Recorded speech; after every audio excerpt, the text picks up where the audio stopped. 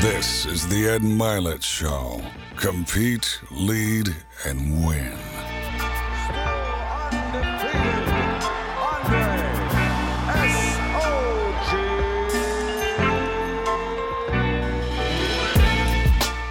Hey everybody, Ed Milet. I'm so excited to be back with you today with another program on the Max Out Show. We bring you people all the time that have maxed out areas of their life that are the best in the world. And the gentleman to my left, the reason I've been after him to do this show for so long is because I think he's maxing out multiple areas of his life.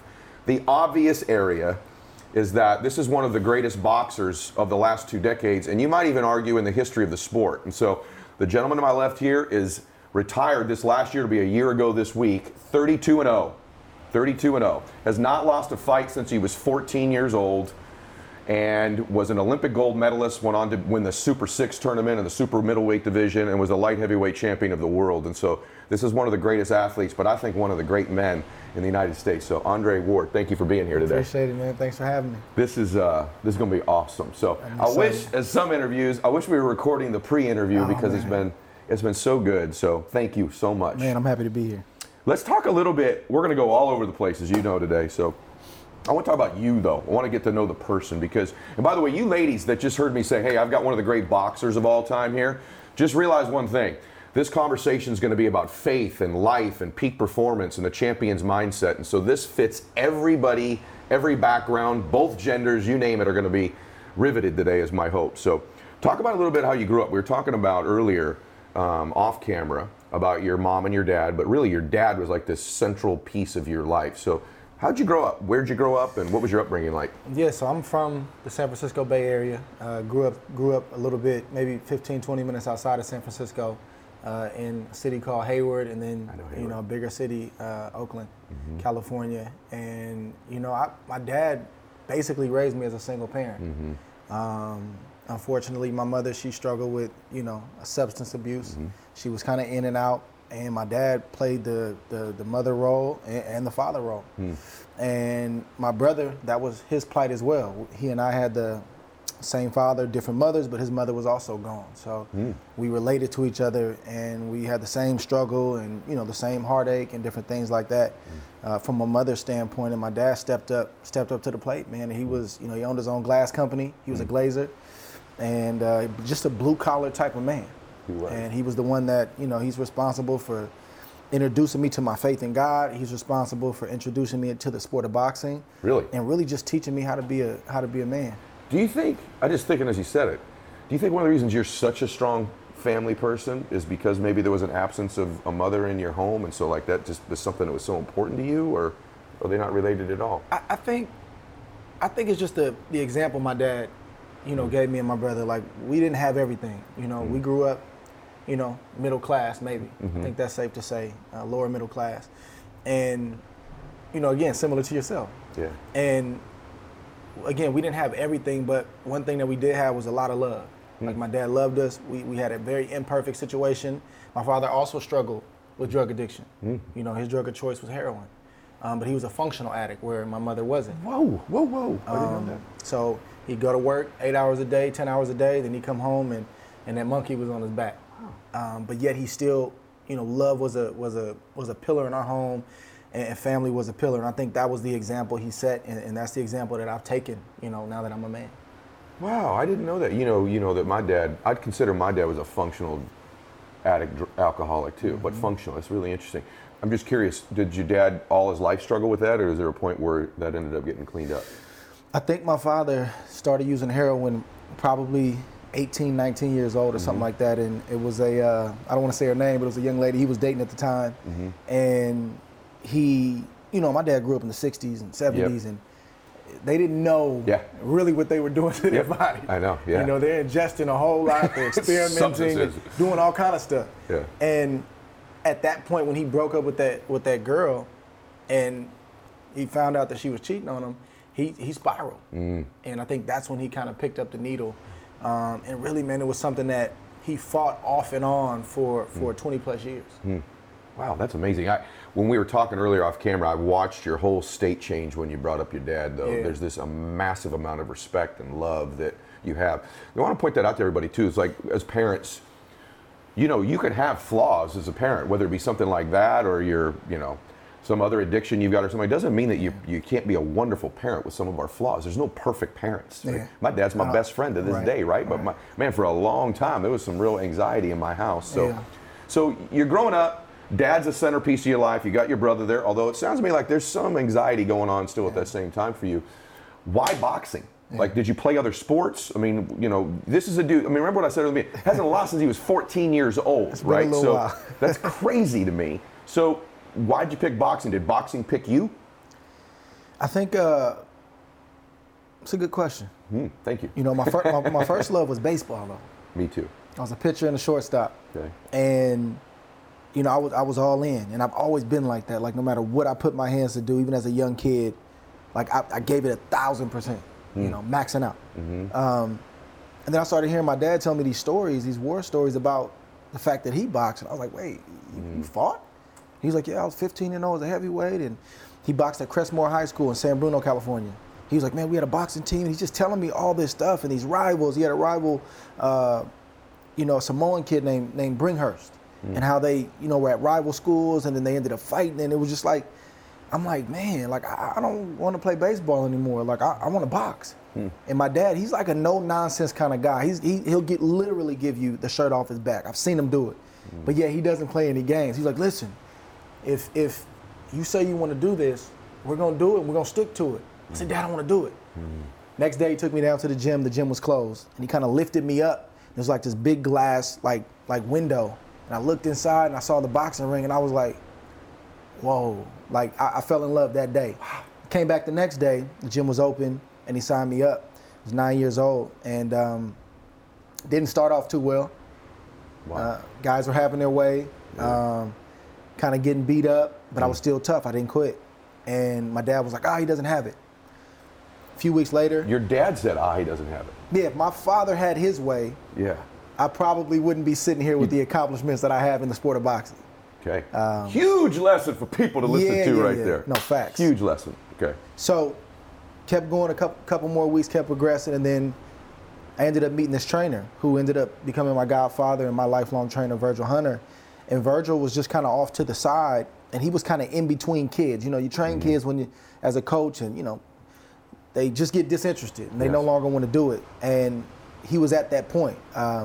He was just kind of sitting there, and he, I saw my father kind of talking to him, and I was hitting the bag, and then I'd look over and hit the bag again and look over. And basically my dad told Verge that day, he said, man, I'm looking for a coach for my son, but I want my son to learn how to hit and not get hit. And Verge kind of laughed. He said, that's my specialty. That looks like his face, by the way. You said it, too. That's my specialty. And we've been together ever since. That's incredible. Who thinks, there's so much there, like, who thinks your dad lifts you up to look through that window that day, and that the little boy looking back in that window ends up being you, the gold medalist, undefeated boxer? I mean, it's crazy. So few people in the history of the sport have done what you've done. It's crazy. And this little boy gets held up. And I also love the part that you weren't just naturally dominant in the beginning, right? Because a lot of entrepreneurs, a lot of young athletes watch this too, and I think they think, hey man, if it didn't come completely easily to me, maybe it's not meant to be. Yeah. And obviously that's not the case. You can speak to that. That's the crazy part about, as much as I've been able to accomplish, I've never felt like boxing came easy to me. Really? Like, I look at the Floyd Mayweathers, I look at the Manny Pacquiaos, I look at the Alis, and to me, on the outside looking in, even though I know the sport is grueling and it's tough and it's hard, it looks like it comes easy to those guys. Like, it's just natural. I always felt like I had to work, like, more than the next guy. Oh my gosh. Don't get me wrong, I know I have talent, I know I have skill, but I never felt like it came easy. Wow. And that, up until my last fight, over a year ago. And that helped me though. I felt like God gave me enough, but he didn't give me an overabundance where I could get lazy. Like, my work ethic is what separated me from the rest of the pack. I'm fired up right there. Okay, so how brother, you just blow my mind. Like, you have a guy sitting here who's like, there's really to me, in the last 15, 20 years, there's a couple other guys, but there's like Floyd and you, right? The two undefeated guys. And obviously your personalities are completely different, right? And it's one of the reasons I also want to feature you to a non-boxing audience too, is I want them to understand what a world-class mindset's like, and also where a good man of God, a humble man, a family man can still win in these other areas of his life, which you've done. So it's amazing to me to think that something you were so dominant at. I mean, there's people that are great at something, then there's, outstanding, but then there's like the 1/1,000,000th of 1%, which is what you've been in this sport. And to hear that it doesn't come naturally to you just blows my mind. Talk just for a second. I'm just curious because I didn't know I'd go there. Virgil, did he play a role in your life in any other way other than boxing, in terms of your confidence or any of that other stuff? Like even your demeanor to some extent. Yeah. And watching him in interviews, he's got sort of I'm sure he burns rages on the inside, but he's got kind of a cool, calm exterior about him that I see in you too. Go ahead and speak to that. I mean, I have a lot of my father in me, and I also have a lot of Verge in me. It's hard not to have their imprint on me. When I've been around them and spent so much time. We spent so much time together, and that again, that's probably something throughout the course of my life as a fighter and just as a man that has separated me. Is like they came. Virgil and my dad came from the old school. Like, they didn't come in the social media era where, a lot of athletes today, they'll show you the hard work and you really don't know how much work they're really putting in behind the scenes. Like, we really got it the hard way. Yeah. And one thing that they always, we didn't just go to the gym and work the body. They always were working my mind. Whether I was on my way to a run that morning and didn't really want to be there and was dragging, getting ready as an 11, 12-year-old kid, or going to a big tournament where I wasn't touted to really do anything. Like the mental reps, him being in my ear year after year, day after day, telling me, listen, son, you're meant to be here. I'll give you an example. Athens, Greece, in 2004, had not fought the upper echelon of international competition.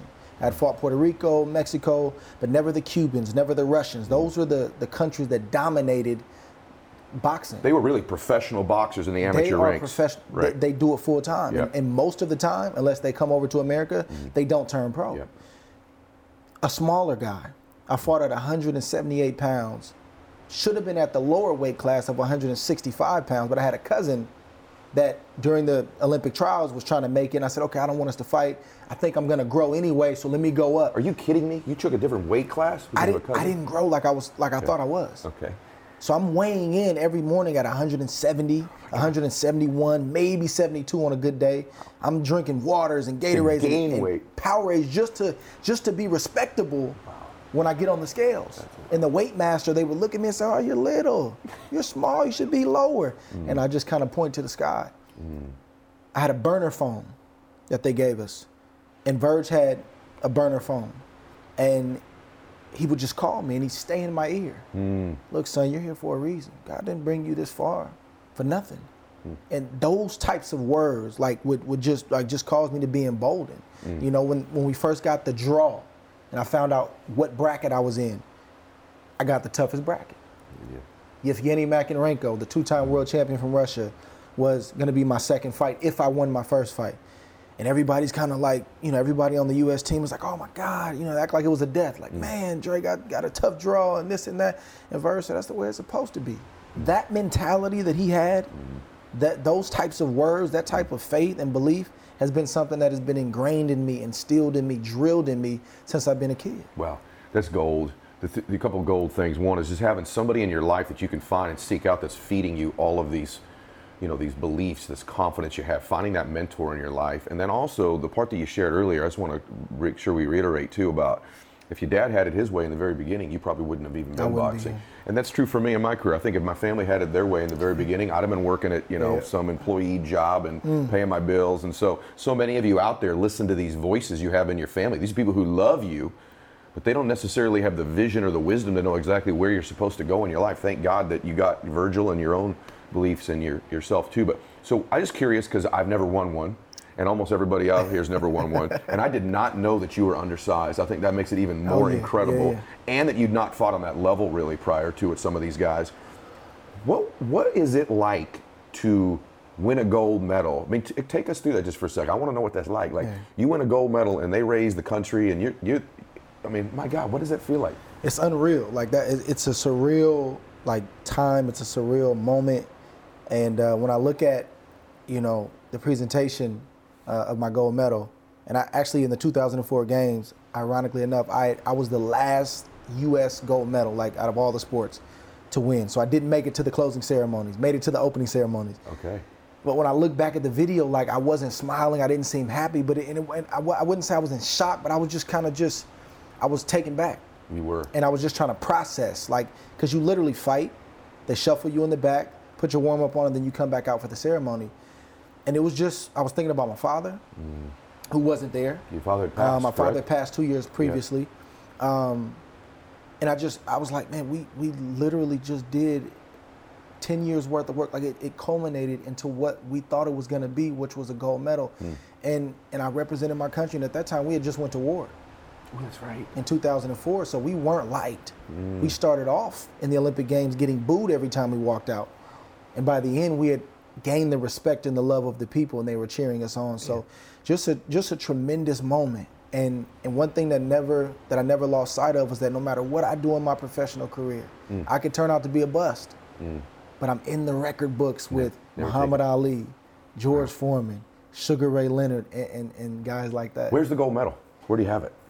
It's not in the most prestigious place. Is it? Like, I move it around. Like, sometimes it's in the safe. Yeah. Every now and again, I'll find a nice shadow box that I like, and I'll put it up. But I got this thing, like, I can't, nothing can happen to this gold medal. Like, if I have it in a shadow box on my wall, and God forbid somebody ever breaks in, That's what I'd be thinking. It's gone. That's what I'd be thinking. So I have it stashed and tucked away. It's not on display, and people get on me all the time about it. But I'm like, look, I've only got one of these. Yeah, of course. Like, literally one. I think one other thing about you that everyone needs to know, like, are you hearing this journey? I mean, it's unbelievable. Your father, single dad, dad's got some issues, wonderful father, instills all this. You meet Virgil, you're not naturally gifted. But here's the other piece that y'all don't know. I want you to remember this. Your mess does not disqualify you from going forward and winning in your life, right? Your current mess, what you're going through right now, whatever the turmoil is or the stress, or even self-induced stuff you've done, does not disqualify you from winning, because just 2 years prior to winning the gold medal, your dad passes away, right? And you go through kind of a time there where you were a little bit of a mess, right? Prior to 2 years later, you're raising your hand up as a gold medal winner. Just take them back just one little step, just a couple years prior to that, because we all go through our wilderness period in our life, right? This difficult time, our mess time. Take them through that just a little bit for you. Give them some hope about that. Yeah, everybody's wilderness looks different. And sometimes, you know, it's God inflicted. God will take you through some things, and He'll want to take you through to get you on the other side and you know, grow you and stretch you and teach you. And then sometimes the wilderness is self-inflicted in things that we do to ourselves. So mine was self-inflicted. You know, my father passed in 2002 abruptly from heart disease. And I was already kind of, you know, teetering a little bit, you know, 1 foot in the boxing game, but also a little burnt out and just trying to, you know, do things that I never like done before. Like, I had a very strict life growing up. You know, I didn't hang out a lot. I didn't really get a chance to go to parties and do certain things. It was probably good on one hand, kept me out of trouble, but I lost a childhood, like, committing to this sport. So at that time, I was just kind of ready for a break, but it's kind of taboo in the house. It's not really something you can just go and say, hey, Dad, I'm done. I don't want to do this thing that you guys have invested thousands of dollars, tens of thousands of dollars in, hours, ran up credit cards, sacrificed to get me to tournaments. Like, you just don't want to say that. So when my dad died, like, that was kind of my excuse to kind of go buck wild. And I did everything that I wanted to do. You know, I drank, I put things in my body I wasn't supposed to, and I almost lost it all. I can remember calling Verge, and mind you, he, at that time, worked in the probation department. He ended up retiring after 20 years. And he has a gift to work with young men, to talk to young men.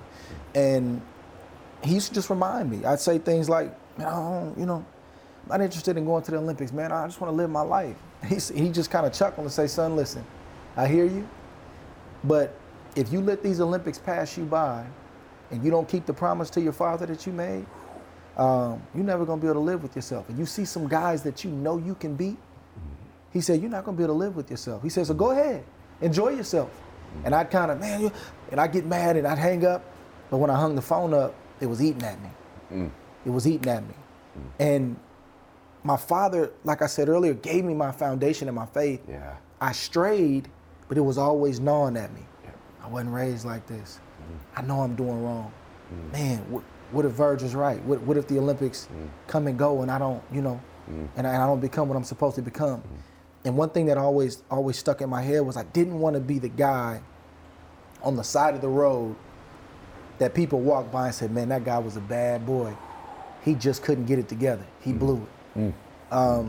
So wow. Between the drinking, the partying, the running the streets, I just got to a place, man, where I knew my time was running out. And I don't necessarily mean my life was gonna end, but I knew something bad was getting ready to happen. My mother, she struggled with a crack addiction, like we said, for about 20 years. But at the time that my dad died, she was doing well. She had given her life back to the Lord. She was in the church, and she was, attempting to get back into my life. She called me out of the blue one night. I remember I was sitting in a car with some friends, and I had a little flip phone. And no smartphones at that time. That's right. And she said, you know what? She said, what's going on? I said, no, Mom, I'm just hanging out. I'm just chilling. She said, I don't know what you're doing, but whatever you're doing, you need to stop. I said, what are you talking about? She said, I just saw a picture of you, and it looked like a picture that should be on an obituary. And that shook me to my core. Because I knew enough about God to know that the warning a lot of times will come before destruction. He'll give you warnings. He'll send people to you. He'll nudge you. He'll prod you. He'll push you. And a lot of times, if we don't accept that nudging and that prodding and that pushing, that catastrophe, that thing is going to happen. And I felt it internally, man. And I just got to a place, man, where I threw my hands up, and I called Virgil. I said, man, I'm done, man. He said, well, come on home. Oh, wow. And the rest was history, man. I started to slowly give my life back to God and accept my father's abrupt passing, and kind of facing that and dealing with that instead of numbing myself to avoid it. And God just slowly just healed me, man. He just healed me from the inside out. I started to regain my love back for the sport of boxing, my love back for the Lord. And then next thing I know, man, I'm on the Olympic team and I'm representing my country in 2004. Okay. Easily one of the most favorite things I've ever heard in my damn life is what you just said. You parents out there, parents, number one, this is the part where you go rewind and you go play this for your children who may be in one of those spots. Yeah. It's also for you, those of you that are maybe straight. People say, hey, were you after your dream all the time? I've lost some of my drive and ambition. All of us, that stuff ebbs and flows. I'm not after my dream 100% all the time. There's times where these things ebbs and flow. Our faith, both of us have struggled at different times with our faith in coming back. And that is just so amazing. You guys, did you forget that you're listening to a world-class athlete? Because usually all you would hear is just ego, ego, ego, ego. I'm amazing. One of the things that's so wonderful about you is I want people to know there's this good man of God. There's this humble man. There's this guy who's self-aware of his struggles. Clearly, by the way, we haven't even got to professional boxing yet. That's why this is so good. But clearly there's so many lessons in there. But one thing that everybody can tell keeps coming up is your faith. So I want to just talk about that for me because I'm willing to share that as well. And neither one of us do it in a way where it's in your face. We just let people know that it's our foundation. They got to make the choice. They got to make the choice, exactly. But just speak to just for a minute so that people understand the role your faith plays in your life, has played and continues to play to this time. And by the way, do you ever struggle with it? Have you ever struggled with your faith other than that one time in your life? Yeah, I mean, I have moments, not to that degree, because coming out of something like that, that's always like a marker for me. You know, it's almost like a memorial that when I do start to struggle at any point, I go back to that and I'm like, man, there's no way that I could have come out of that if it wasn't for God. I'm the same way, and I want you to continue to answer that. People say, how'd you win in your career? And I'm like, well, I did do this, and this. I trained this. But to be honest with you, some of it's sort of a blur. I almost feel like at some point the Lord just sort of picked me up and carried me for a while. I can't completely explain all of it to you. And isn't some of your success in some weird way, this is what I want all of you to be successful. In some weird way, some of the successes I've had are almost like a validation of my faith because I know I'm not that good. I don't know if you feel that way, but go ahead. No, it's true. And I feel like the way that my success has come, it hasn't been easy. And I don't know if success, true, lasting success is ever easy. But for me, I feel like God has always put me in a place, and I've talked about the level of talent that I felt like I had. He's always put me in a place where he's given me just enough but there's always been like a gap between like me being the best and like that gap is like faith, hard work, and belief. So when I do get to the end goal, it's almost like God is saying, you know, you didn't do that on your own. That's how I feel. Wow. And that forces me to give him the glory. Wow. And it keeps you humble. And a lot of people say that, like, man, you're so humble. And it's like, yeah, but you don't know what I've been through. And I know that if I start feeling myself a little too much and I start getting lifted up, it might get bad ugly. That's what happens with So me. internally, I know this. Me too. So he'll always kind of slap me back a little bit when I'm starting to feel me a little bit. And we all start doing that from time to time. Yes. It's natural. Yes, same here. So it's the centerpiece, like for you of your life, is really your faith, though. True? Yes, everything, man. Like I've seen too much. I've been through too much to go back. I've seen too much, and you know, I respect people. You know, when they're trying to figure it out, or maybe they don't believe in God, and like you mentioned a few minutes ago, like it's not something that you push on people. You know, God is a lion, man. You don't have to. He can defend himself. You know, if a person wants to know, hey, man, how did you do this? Then I'm open to share. But hopefully, my life is speaking, you know, just as loud, if not louder, than the words that I'm saying. I believe it does. I'll just tell you guys, you know, there's very few people I've chased to have on the show. The good thing about the show doing well is they want to come on the show. I've chased him for quite a while. Like, I've texted you a lot of times, right? Because I wanted this message to get out. I want our young athletes to see this. I want the athletes I coach to see this. I want the business people. There's no difference between business and boxing anywhere else, but you do forget when Andre's talking, you forget that this is, especially in boxing, because it's sort of a swaggy, ego-driven sort of sport, which you got to have that confidence in yourself. Absolutely. I have total self-confidence, but a lot of my confidence comes because I know I got God in my corner all the time, right? And you work hard. And I work hard, exactly, just like, well, obviously like you do. Let's talk a little boxing. We got to go there. We'll talk some family, but let's talk some boxing. So I'm curious. I'm a big boxing fan. So when you became on my radar was during the Super 6 tournament. Okay, so that was, and they called that the Super Middleweight division at the time, Super correct? Middleweight, 168 pounds. But basically, I'm paraphrasing. Showtime got together and said, let's just find the best one in the world. They put the 6 of you in this tournament. It ended up being a 7th dude or something. Wasn't Jermaine Taylor in it originally, or what happened with Well, that? there were guys that, like, guys would get knocked out or get injured and then they replace them. But it was always, the core was always 6. So, again, you had Kessler, you had Frock, whatever they call them. There's some dudes in this tournament, right? Yeah. And you ended up winning that tournament. I'm curious, when it started at that level, was that a new level for you? And, like, did you have fear? Like, did you wonder whether you were the man of those 6? How'd that work for you? I had to drop everything.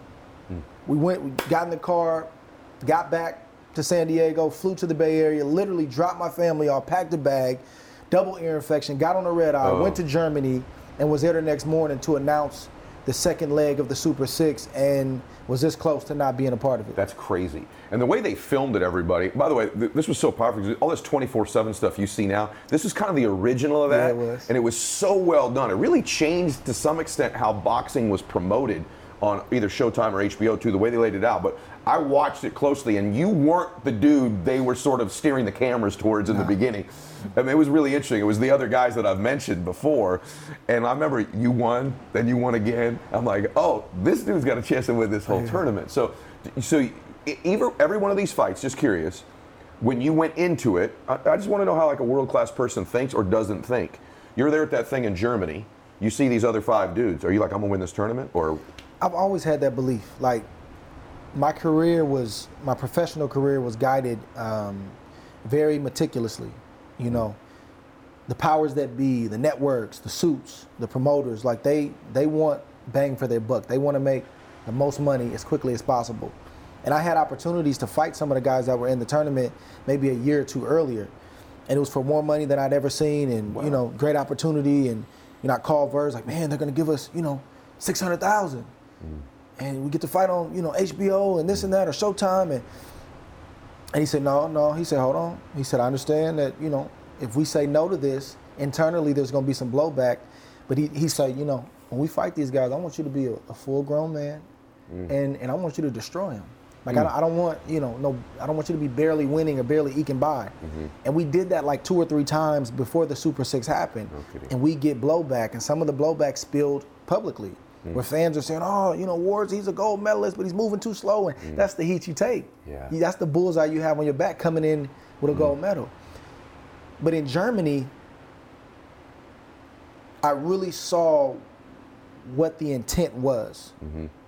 You had Mikkel Kessler, who was Mikkel Kessler at the time. He was like 42-1 or something like that, but I don't know how many knockouts. He had more knockouts than I had fights.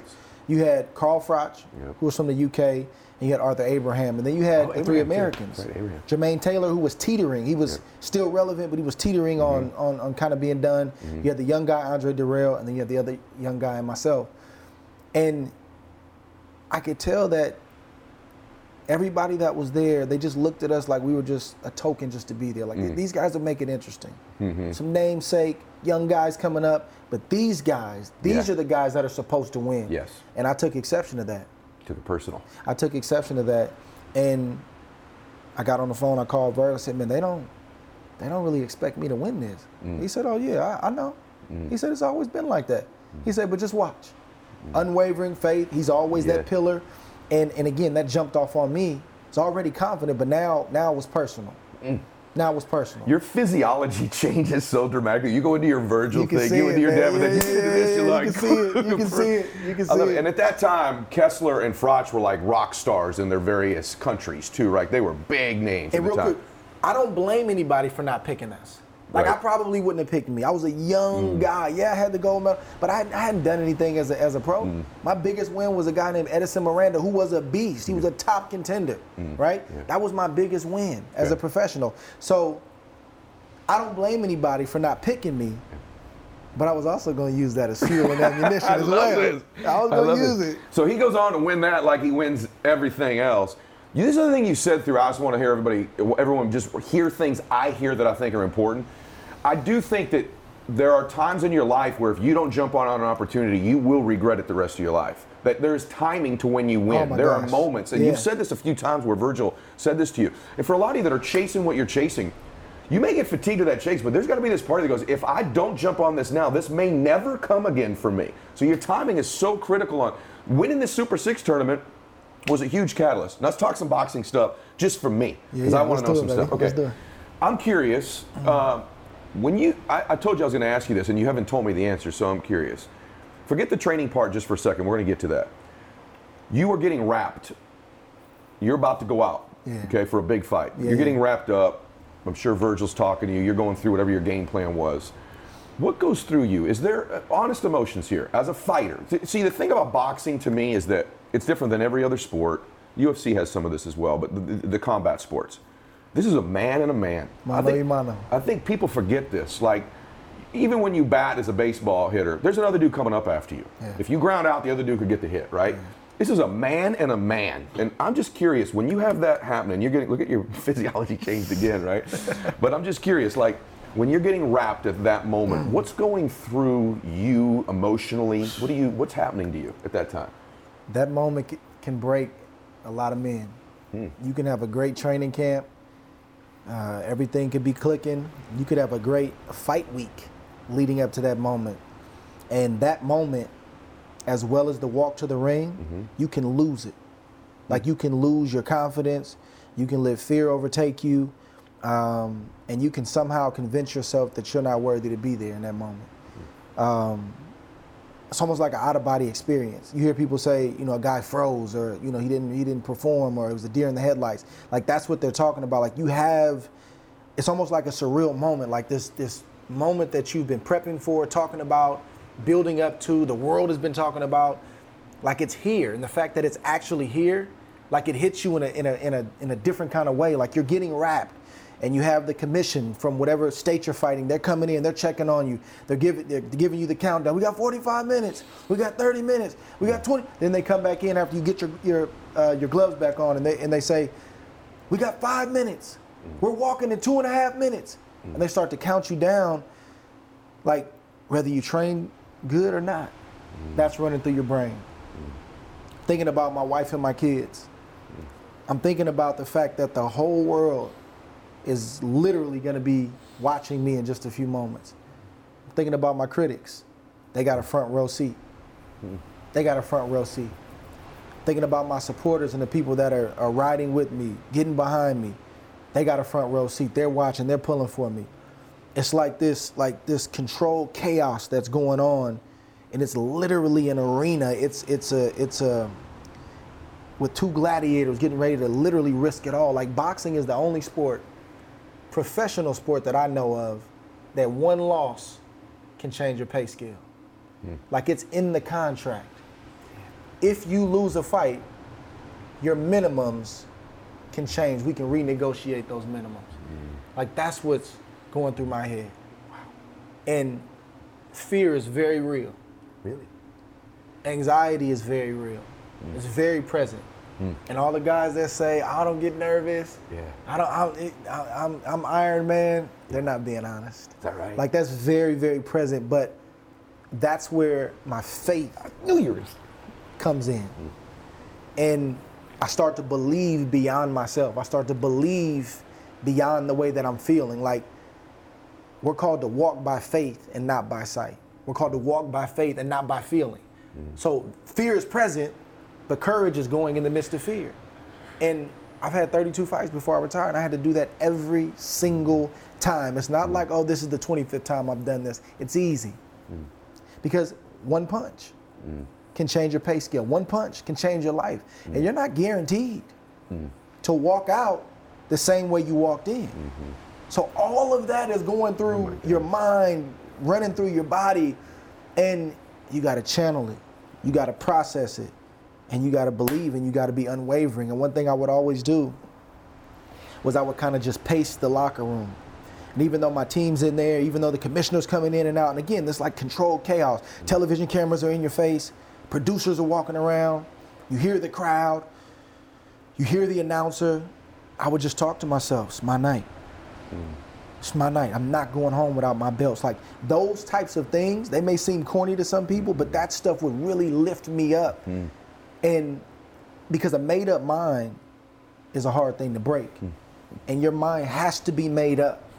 Not walking to the ring or when you step through those ropes. Your mind has to be made up before you leave that locker room that I'm not going to be broken. I will not lose tonight. Oh my gosh.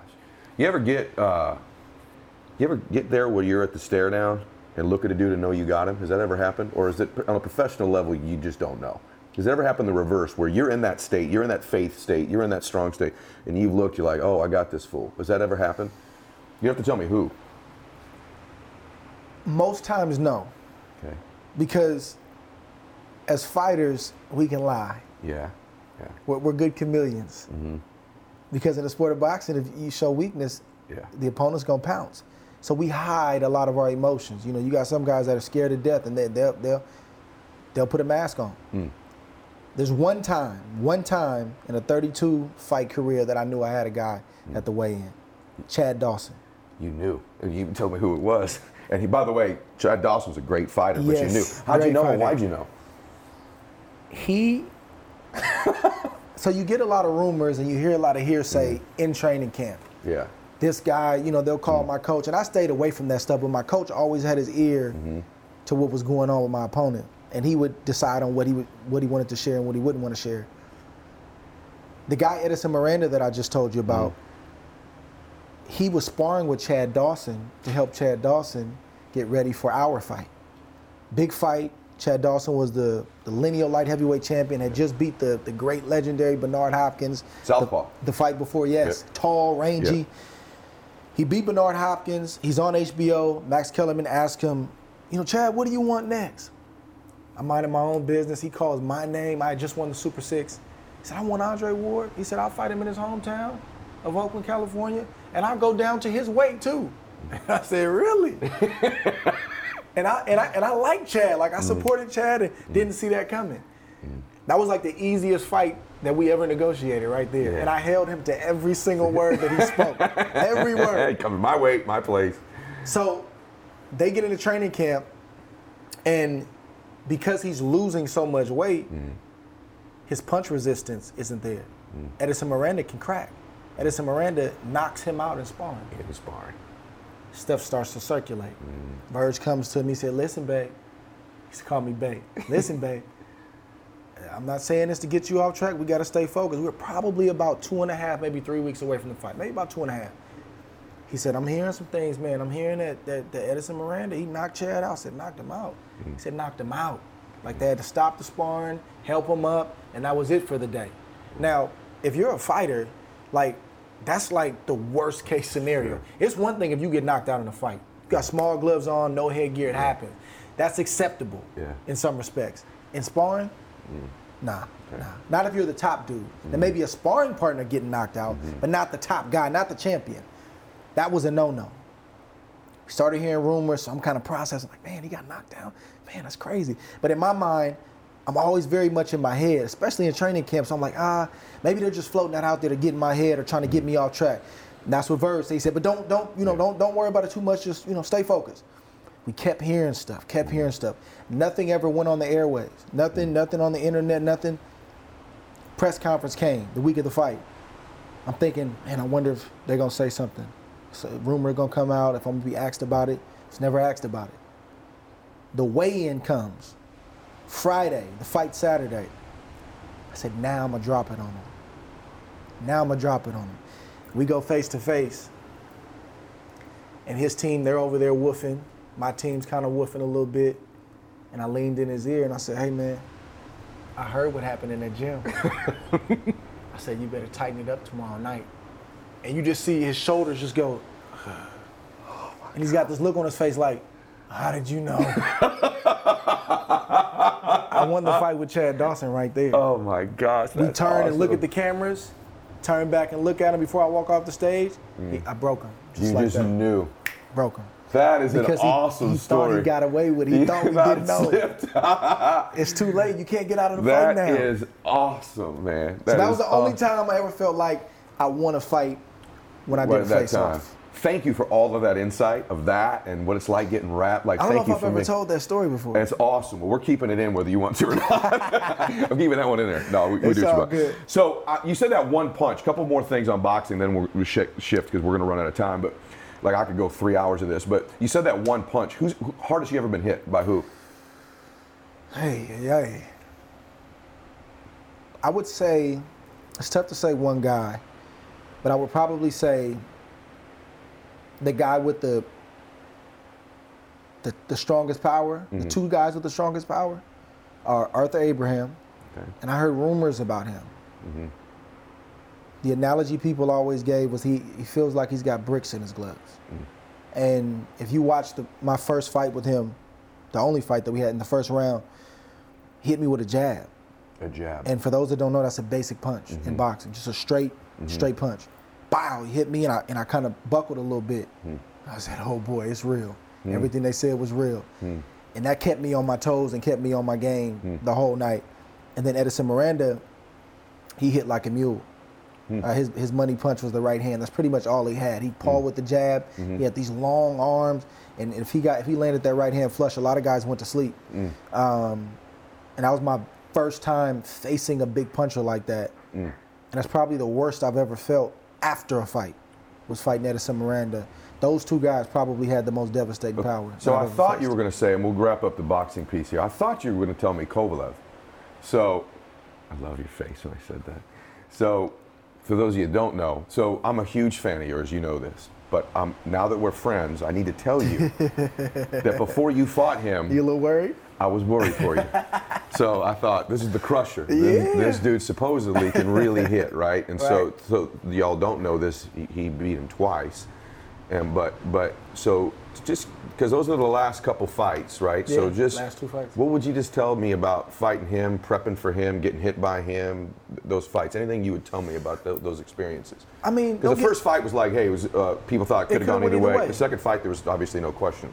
Yeah, no, I mean, Kovalev was like, he's a real deal. He's a real deal. Anytime you got a nickname like the Crusher, you better be able to hit hard. And he has good power. It's not what I thought it was.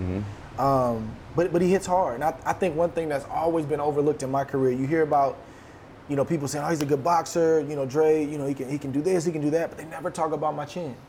And that's not really something I want to be known for. Because you don't want to get hit all the time. Hey, right? That's not really my thing, but like, I've fought the best punchers in the game. And I've been down twice in a 32-fight career. And I fought the best. And one of those times was against Sergey Kovalev. I can't get into too much because we're going to be putting out the documentary soon, and we're going to detail a lot of what happened in the pre-fight for Kovalev 1, but just went through a lot of different things physically for that fight.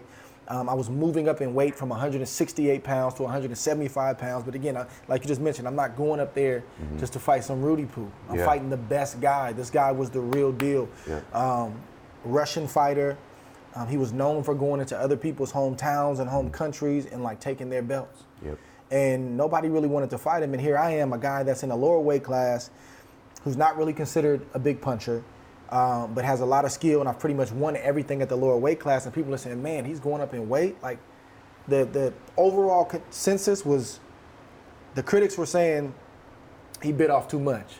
This is the guy that's finally going to get him. And my supporters were saying, Dre's going out boxing.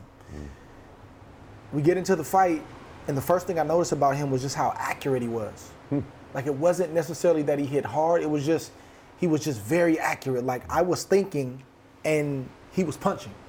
And the first round was just like, man, it was just like a blur. And I remember sitting down and Verge getting on me right away, said, man, stop posing. Meaning, stop standing still. Like, move your legs. Like, warm up, get moving.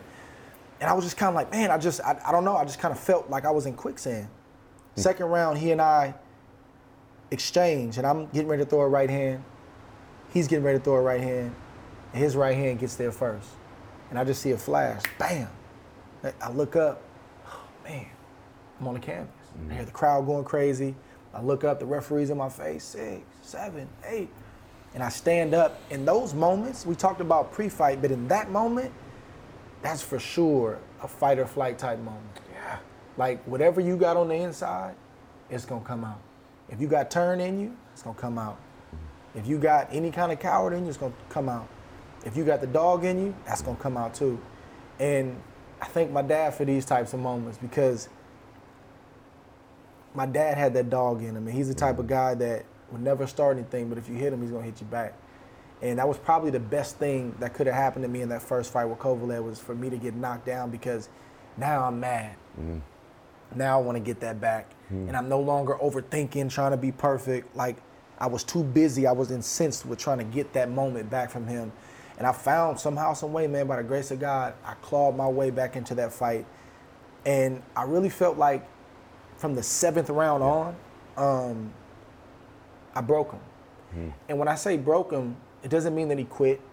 It doesn't mean that he threw in the towel. It means that he wasn't himself. I stopped him from being who he wanted to be that night. And I eked out a win. And I won the fight by the 12th round. If I'm not mistaken, 2 judges gave it to me. That's correct. 1 judge gave it to him. 1 judge gave it to him. And some people were not happy about it. That's right. And some people were happy about it. And after the fight, I thought I was done. I thought I was done. I think it was a combination of just my career, like the physical toil that it took to get ready for fights, and then the actual fights. And then you see the reaction from the people, and it's like, man, I just gave my all. I just beat the boogeyman. I beat the monster, and it's still not enough. And I didn't do anything for 3 months after that fight, and that's a no-no for me. Like, I always do something. I'll take, maybe 3-4 weeks off, let my body heal, and then I'll start to do some run-ins, some light shadow boxing. I'll get back in the gym little by little. I had no desire, like literally for 3 months straight.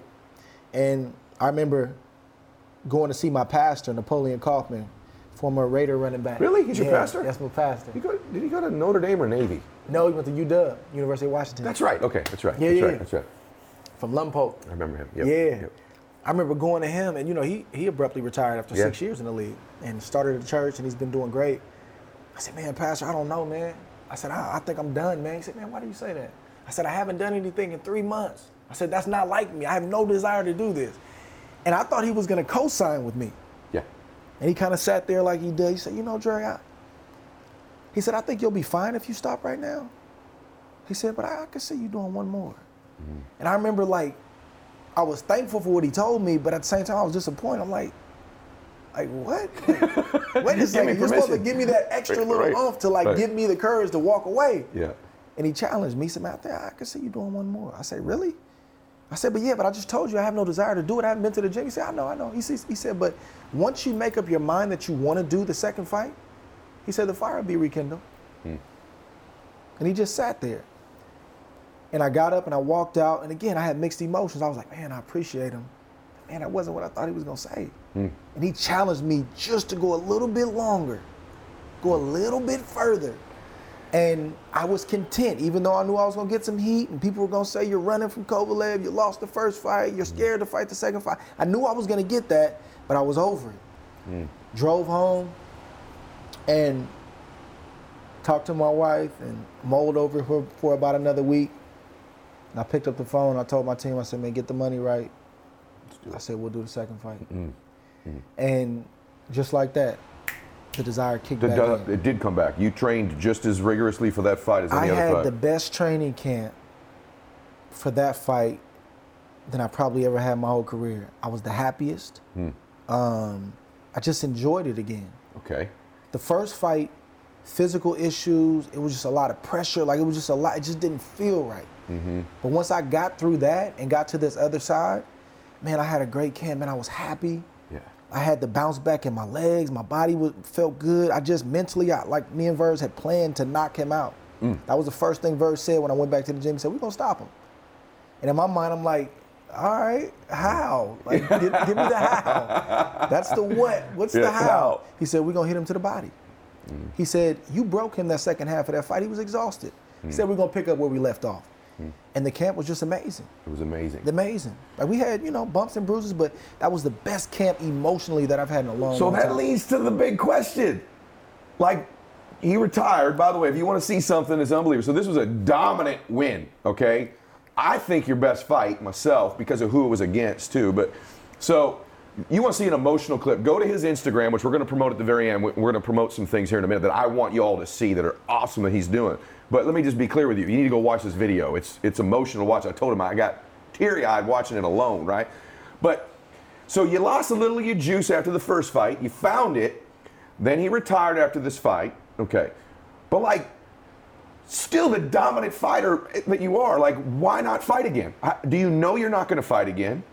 Or is there the chance that something like that happens again and that fire gets rekindled and we see you back in the ring again? Because he walked in there, I'm like, this dude is fit. I mean, ready to go. It's been a year Friday that he decided to retire, but like, really? You know how boxers are, like, really? Now, he's saved some money. He's not your normal boxer, but be real.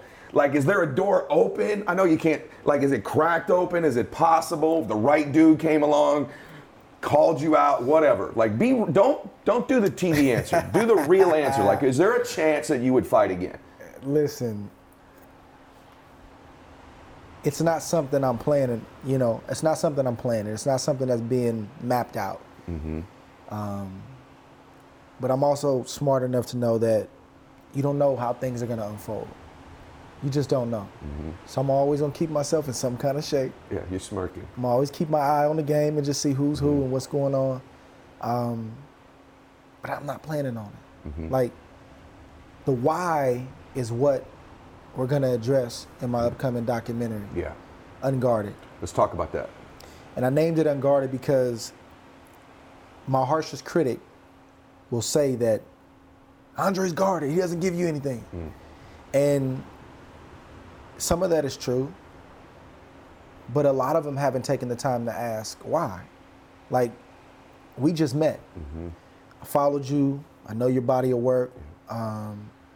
But I feel like I can talk to you. Thank you. It's kind of like a kindred spirit there. Yes. So you want to open up to a person like that. And sometimes the media, they come off abrasive and they kind of want the story for the wrong reason. And based on my upbringing and everything that I've had to go through, like, I'm sensitive with my story, man. And I'm sensitive with my whys and I'm sensitive with all those things. And this is one of the first times that I'm gonna, like, really open up, and not just open up, but, like, show people why the best fighter at that time a year ago walked away from tens of millions of dollars. And without giving too much away, like, of course, there's a lot of factors. There's wanting to preserve my long-term health. I'm dealing with physical issues. I've had multiple surgeries and I've, to use your line, like, I've maxed out. Like, I poured myself out. Like, I've literally given everything that I was supposed to give. Like when I jump rope, I gave it everything I had. When I shadow box, I gave it everything I had. And literally to the point where my coaches had to pull me back and say, man, don't leave it all in here. Like that's all I know is to give it everything I had, because like I've had a 20-year win streak since I've been a baby, 14 years old. And that doesn't come easy. Yeah. And yes, I can have the faith in God, and yes, I can have all that stuff, but faith without works is dead. Yeah. And I put in that work. So I got to a point where I said, there's only a handful of guys that have walked away like this. A handful. And there's even a smaller percentage of guys that left undefeated. And I didn't just pad my record and then say I'm undefeated. Like I fought the best available competition. And I just woke up one day and I had tens of millions of dollars on the table. And I told my wife, I was like, I don't want to do this no more. You know, I don't want to do this no more. And I said, and even me saying it, like it's taboo. You're not supposed to say that as a professional athlete, and more importantly, a fighter. Because when you start using the R word, the writing's on the wall. Yeah. It's time to go. And she said, babe, if you're saying that, I feel like the decision is already made. And you know you got my full support. And the video that you just mentioned, for some reason that video was in my head. Like I had it. I said, man, I want my, and those boys that were in the video were my sons. Oh, wow. I said, I want to show people like my career at each stage. As a young kid, and then, you know, young teenager, and then, you know, older teenager, and then I want to let them know that I accomplished everything that I set out to accomplish. I got people that love me. I got critics, you know, but I've done it all that I wanted to do. I've made enough money. I'm ready to go.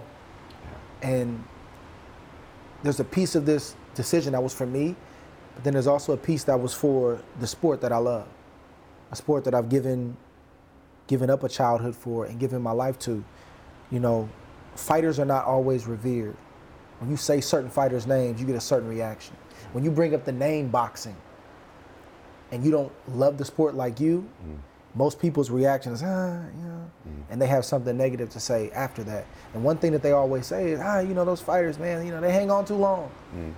And I went to Canastota, New York about 3 years ago to the International Boxing Hall of Fame. And it was a rewarding moment. It was an awesome moment. I'm seeing fighters that I grew up watching, and I'm talking to them, and we're getting at each other like, man, I ought to beat you, man, you're too small. And we just had a great 2 or 3 days. But then I also saw the ones that neurologically weren't good, or maybe didn't have the money, tangible, you know, proof of what they did all these years. And it bothered me. And I didn't want to be another one of those guys. Like, when is enough enough? Yeah. Like, you can always say there's more money out there. But the question that me and my wife kept asking ourselves is, what do we do with what we had? With what was already in our hands? And since I retired, don't get me wrong, like, I missed the boxing checks because they were plentiful. Sure. They were large. Yes. But they come with a price. Yeah. And I just wasn't willing to put my body through that anymore. And again, I'm a person that gave it all I had, or I don't want to do it at all. And if I can't give it all I have, and if I don't think my body's going to respond like I needed to, I don't want to wait until some young guy has to show me that I don't have it anymore. I'd rather leave on top and try to set an example for the next generation and say, man, you know what? I'm going to do the Andre Ward. Oh, wow. You just have this overabundance of character. Thank you, man. That's what overflows from you, right? And I do believe in life there's these chapters of our lives, and I think, you know, and I want to make sure that everyone knows about this documentary too, is like, that's one of these chapters. Just the preview alone is just gripping. It's like unbelievable. I can't wait for this to get out into the world. And you've turned the page, and one of the things about you, because your character is so, by the way, selfishly, I hope as you keep turning these pages that sometime over the next 2 or 3 years, again, the chapter turns where you feel the desire to do that or should do it. But I admire and respect you for not doing it too, because there is so much to be said to be finishing the way that you have. And because of your character, because of your composure, your elegance, the way you communicate, you have a lot of other opportunities outside of boxing too, right? I mean, you know that. And so let's talk about a couple of those things, and I want to finish with your family. Okay. And thank you for today. And thank you for being such an amazing example of what a good, decent, godly man can do in life. And it means a great deal to me that the world gets even more exposure to somebody like you. And I also feel like, and I'm not just saying this, starting to get to know you, I think boxing is going to be a part of your life, but I just have this feeling that the next 30, 40 years are going to be extraordinary for you, like the best years of your life. Because boxing may someday just be your old story.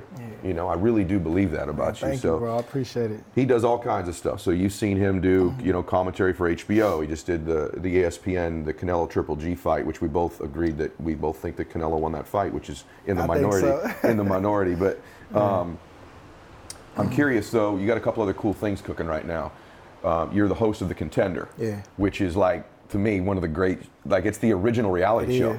So tell them a little bit about that, where they can find it and why they should find it.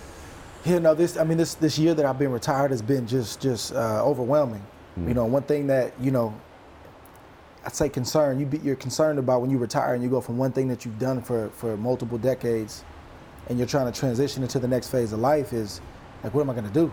Like you want to challenge, you want to channel that competitiveness, that drive and all those different things.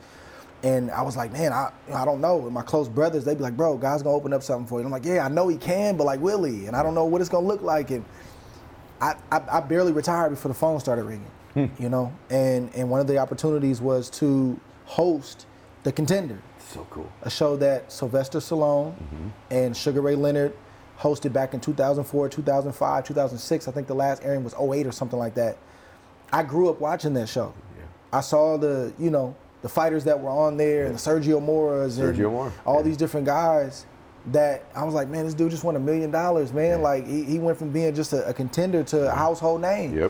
Like I wanted to be on the show, and now they're calling me to actually host the show. So cool.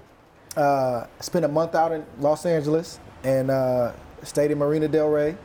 And could have stayed here. You can stay here next time. Yeah. And it was a lot of work. The first day was probably the roughest day for me. They gave me a script the day before, like this big, was like, all right, learn this by tomorrow. And I'm like, wait. Like memorize the whole thing? So I went and memorized the whole thing, not getting sleep. I'm trying to figure it out. And I was so nervous on the first day. Like I walk out of the office and all 16 fighters are standing there for the first time. They surprise me. They give me a round of applause and they're like, man, that's Ward. And I'm like trying to process that and like memorize my lines. And I'm like, oh, this is crazy. So I'm playing it off. Like I hope nobody can tell when they watch the first episode. We got through the first day, and then Eric said, the executive producer said, hey man, forget the script. He said, we got a few things we gotta hit those things, but be you. And from day 2 on, man, I just flowed. I was just Andre Ward. And it was a blessing, man. Where do they find it? So you go to epics.com. If you don't have it with your cable provider, you can get caught up on all the previous episodes. Or again, you can just call your cable provider and just get a trial there. And we got 12 episodes coming up. And the finale is actually going to be live in Las Vegas, December 8th. Oh, very December cool. 7th, December 8th. So just it's not just boxing. You have real human interest stories.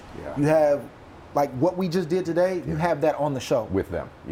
It's the ultimate reality show, y'all, because it's not just filming some dudes eating cheeseburgers in restaurants. These guys are fighting for their lives. It humanizes the fighters. Oh man, I can remember Sergio Mora very clearly. And by the way, he went on to have a pretty decent career after that. Great career, made millions of dollars. Didn't have your career, but he had a great career. So Sly is important to me and you in your life because not only did you do The Contender, not only have this documentary going, not only are you still doing broadcasting, but you're also in Creed 2. Creed 2. Right? So that's pretty cool. So tell them a little bit about that. Like now you're an actor too, on top of it. So you're coming out in Sly's movie, and in Creed 2, it's not just Sly's movie, but so talk a little bit about that. What was that experience like? Both of them. Yeah, I was in Creed 1. Ryan Coogler, who directed the first one, is a friend of mine, and he called me and basically said, "Bro, I got a role for you." I'm like, what do you mean? Like, I don't act. He was like, "I got a role just for you." Read the script, was nervous as all get out, but he helped me out a lot, man. He encouraged me. Went out there. I felt like we did a great job in the first one. Then the second one started coming around. I'm like, man, they haven't called yet. I'm like, I wonder if they're gonna bring my character, Danny Stuntman Wheeler, back.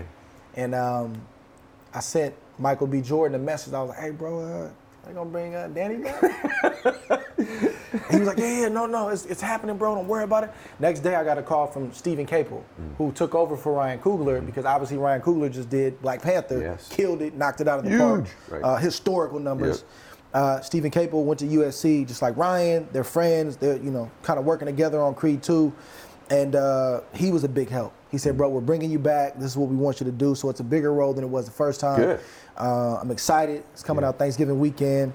And I'll just give you guys this. You're going to see me in a light that you haven't seen me in before on Creed 2. Really?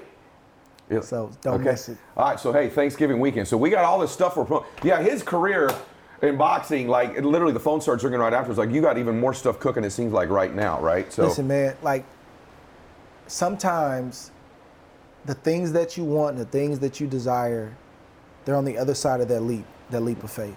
Like, I don't think this stuff would have come if I'd have said, man, I'm going to go another year or two. Like, I had to be courageous enough to walk away and then take that leap of faith and have that small little season where you're kind of in limbo before these opportunities would come, and they came. The problem with this interview is that there's so many minutes like what you just did. I don't know how I'm going to cut this into just the stuff they'll use because it's like the gold in like so many different places. And I just think that you and boxing are such great metaphors for life and business and success and all that. But there's been all these running themes. We're running out of time. I've enjoyed this so flippin' much, man. Hey, man, I wish we just could keep going. But there's these running themes with you, which is obviously your character. It's obviously your faith, but also family. And I wanted that to be the last part of what we talked about today, because this man has 5 children. 5 people. By the way, let that sink in. Yeah, and let it sink in that he also then walked away from those big checks with 5 children. So you really got to be walking by faith, right? Because, come on now. Because 5 children, and your daughter is 4 months old, is that right? My son. Your son, 4 months old. So he's got 4 boys and a little girl, right? But his son is 4 months old. That's right. His son is gorgeous, by the way. That we saw the picture of him, my wife and I. But so 5 babies.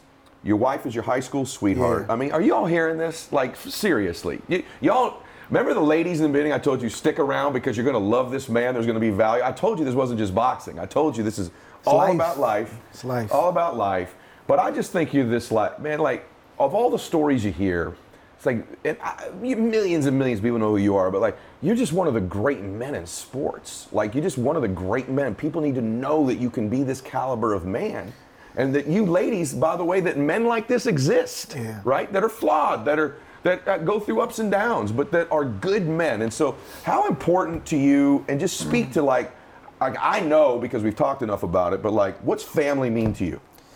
Man, it's right there with my faith. I got my faith and I got my family. And, just like anything else, you just mentioned, boxing being a metaphor for my life, and that's what it is. Like, whether it's having marrying my high school sweetheart when I was scared to death at 20 years old and not knowing, if I was going to be able to deal with this and be faithful and just hold the fort down and be a man, or raising kids. Me and my wife had, our first child at 17 and 16 years old.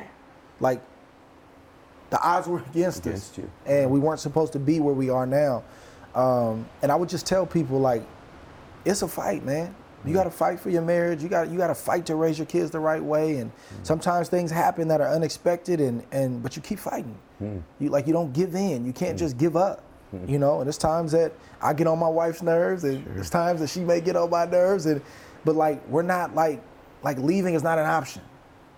Like, we're gonna ride this thing out. I love you. You getting on my nerves. I'm gonna go downstairs and get away for a minute, and I'll be back up, and we're gonna keep loving on each other. So I'm just thankful, man. I don't know where I would be without like having that foundation. Like, if I didn't have my wife Tiffany there to kind of to give me that from time to time when I'm getting out of line, I don't know. Like, her and I learned the business of boxing together.